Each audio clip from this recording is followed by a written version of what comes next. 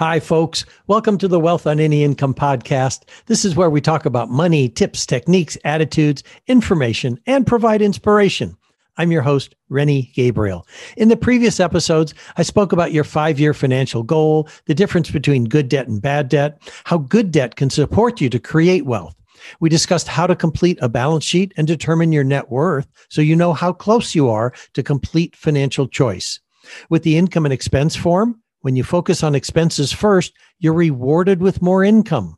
We discussed how to measure the level of pleasure based on where you spend your money. We covered what to do if your expenses are more than your income. And in the last episode, we covered the most powerful way to start building wealth and complete financial choice. Today, I'll continue reading the third section of the Wealth on Any Income book. This section is where I cover the tools, tips, and techniques that will lead you to having complete financial choice in your life. Today, I'll explain how to handle emergency spending without creating a financial disaster. It'll be around 20 minutes today. As I read, I could stumble over some words. I'm not a professional voiceover actor, so please forgive me if that happens. From the previous section, you learned the importance of paying yourself first. Now, where do you put that money? I have two approaches: a simple savings allocation I'll explain shortly, and a more sophisticated approach I'll explain afterwards. You can set aside 40 to 60% of the money you pay yourself first with into long-term savings or investments. Later on, I'll provide suggestions on where to put that money. This allocation I'm referring to often creates confusion, so I'm going to provide shocking simplicity. In order to create financial freedom and pay off past debts and be prepared for the future expenses, you must not only spend less than you earn today, you must set aside a portion for tomorrow. Working with thousands of people, I've discovered the following. About 10 to 15% of what people earn needs to be set aside today to be spent later. When you add up the non-monthly expenses like car repairs, registration, vacations, gifts, clothing, and so on, the average is 10 to 15% of current earnings. If this is not set aside, then it won't be available later, and this is how credit card debts are built up and continue. In addition, 10% needs to be set aside for your financial independence. This means, on average, 20 to 25% of what you earn today must be set aside for the future. 10 to 15% will be spent later, and 10% will be kept for the rest of your life. Consider a circle you cut in half. This represents a simplified allocation of 20% that needs to be set aside each time you receive money. Half goes to long-term savings and investments. The other half will be spent later. I found this to be a typical allocation based on the 10 to 15% from the previous paragraph for sporadic expenses. If all you can start with is to set aside 10% of your income in total, then 5% would go to keep forever and 5% would go to spend later.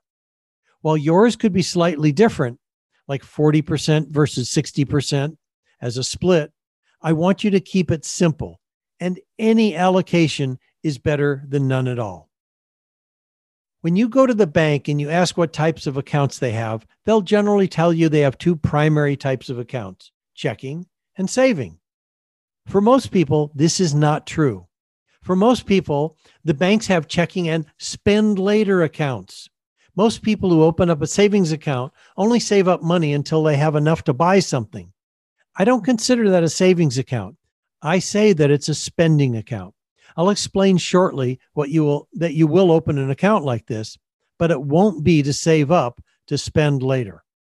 When I say savings, I mean save for the rest of your life, not save for a new car or vacation.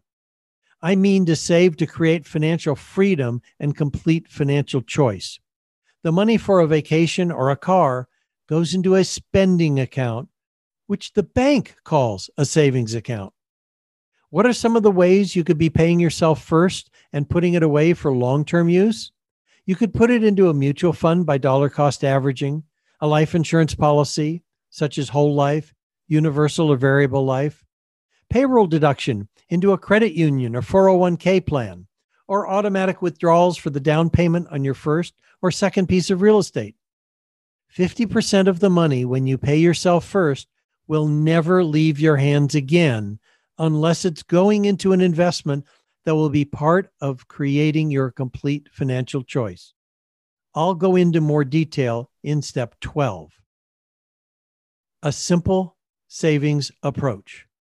50% of the money goes into what the bank calls a savings account. You know this is a spending account.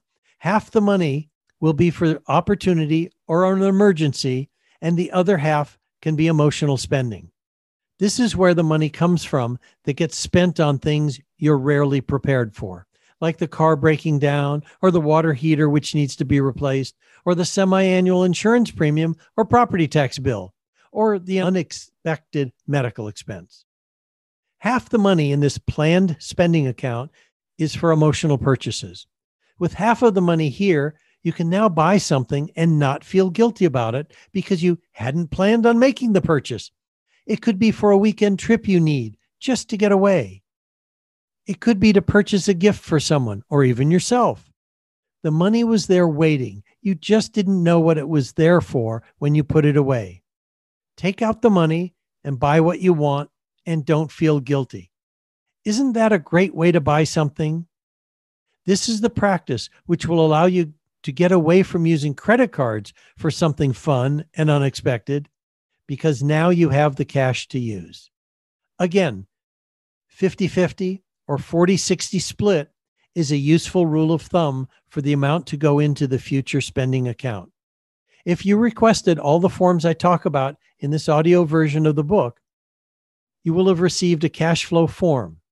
If you have not yet requested the free forms, you can get them by sending an email to rennie@wealthonanyincome.com and put all forms in the subject line. On the cash flow form, you'll notice there are small stars next to some of the items, such as auto repairs, auto registration, clothing, vacations, and others. This represents most people didn't spend the money on each month, but will spend the money on during the course of a year. As an example, you might not purchase clothing every month, but you might go out and only purchase clothing twice a year. If you spend $600 each time you go, that would be $1,200 for the year. If you divide that $1,200 by 12 months, then it would be the same as if you spent $100 per month. This $100 per month needs to be accounted for or set aside somehow. This is what the planned spending account is for. If you add up all of the starred items from the cash flow form, it'll generally be about 10% of your take-home pay or after-tax income. As discussed earlier, that's the rule of thumb. For the expenses that come up sporadically during the year, you need to set aside about 10% of your take-home pay each month to be prepared for them. Check your situation. It might be 15%, or it may need to be 20%.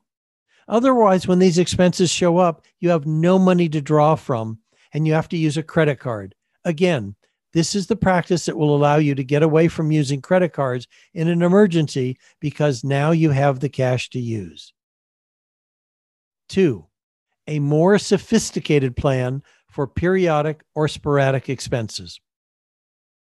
If you want to get more sophisticated, listen to the next example. It explains how to plan for annual, semi-annual, periodic, or even sporadic expenses. This is for your spend later account that you know you'll spend for the expenses that don't show up monthly. The strategy is to cover the expenses you know that you'll have during the year, but you may not know when some of them may happen, like when the car will break down. Start by looking over the starred expense categories for the items that do not occur each month, but can be broken down into a monthly amount, such as property taxes, annual insurance premiums, auto maintenance, a vacation, a major purchase, or school tuition.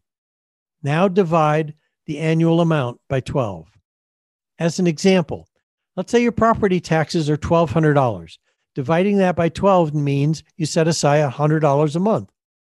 A life insurance premium that's semi-annual, let's say it's $1,800.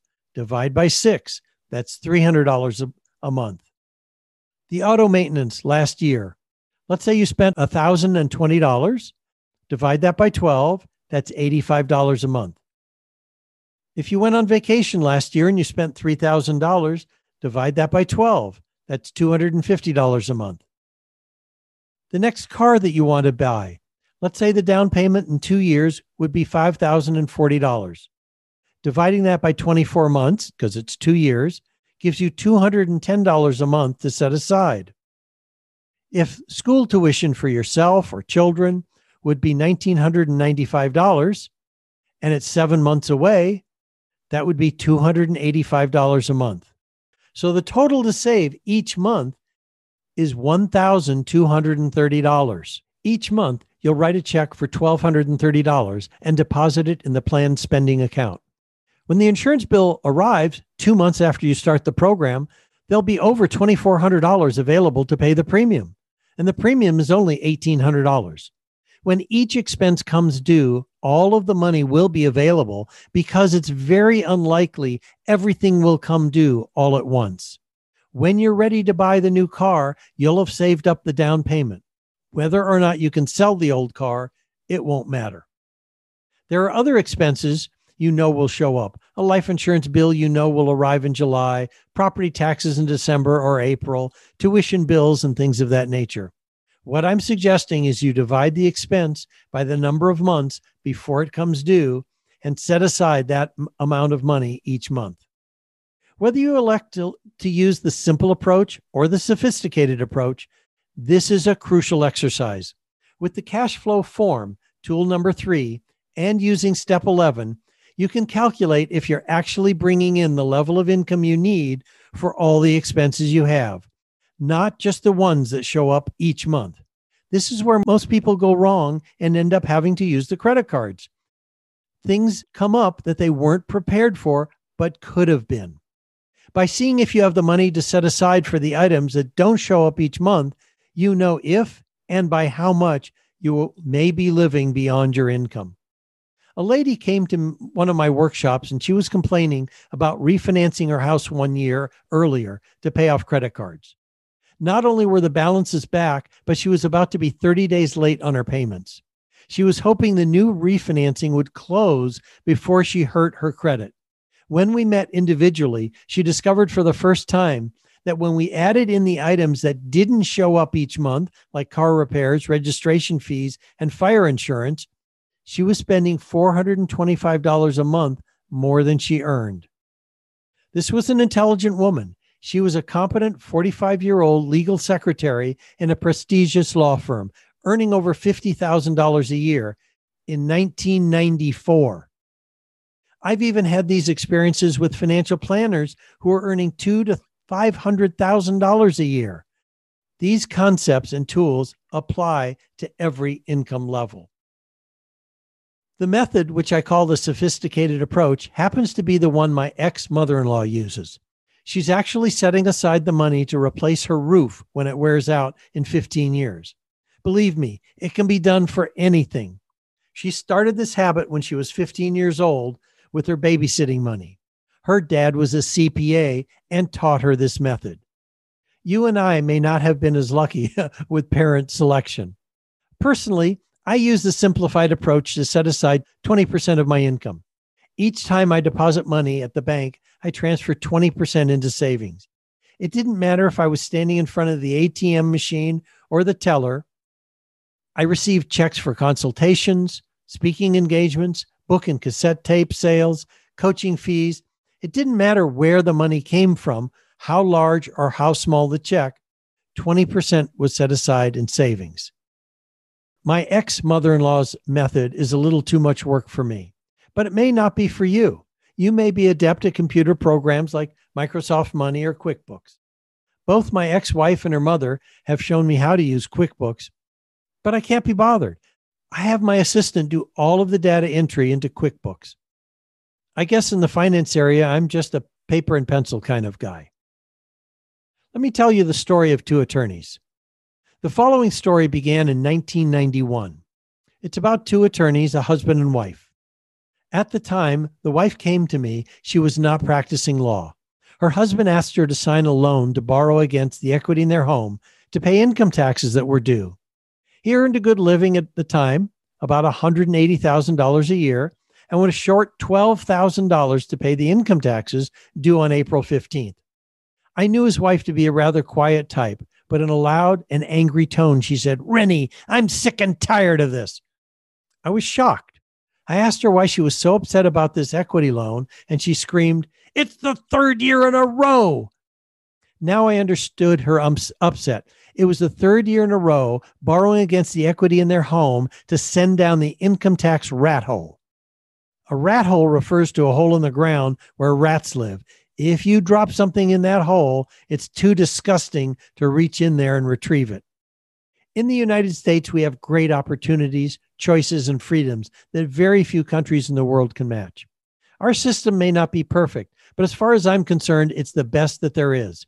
To maintain the system, we have an obligation to pay income taxes, among other taxes. If you're not earning any money, you don't pay taxes. If you're earning money, you get the privilege to pay the taxes that support the country that offers us the freedom to choose what we want. These taxes come out of our earnings or profits in business. If we have to pay taxes, it means we've made money or profits. It's a fair exchange. Taxes for freedom.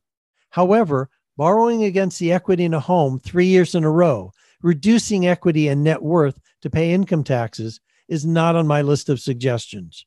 When I met with them the first time, we filled out the balance sheet and cash flow forms, just like those in the appendix of the book. Again, you can request all of the forms by sending an email to Rennie@wealthonanyincome.com and put all forms in the subject line. We did a lot of guesswork in filling them out. He said he would go to the ATM machine and pull out a couple $100, and a few days later it was gone, and he didn't know where it went. He said they like to eat out a lot. Do you think $600 per month is a lot to spend eating out? Most people in my workshops thought so. And remember, this was $600 a month in 1991. Anyway, I asked him to use an earlier version of my spending plan register. I didn't have it organized as I do now. I suggested he write down all the money he spent, cash, credit cards, or checks, in the spending plan register. Or for checks that he wrote, he could use the information from his checkbook register. Before he even started, he complained it seemed too time consuming.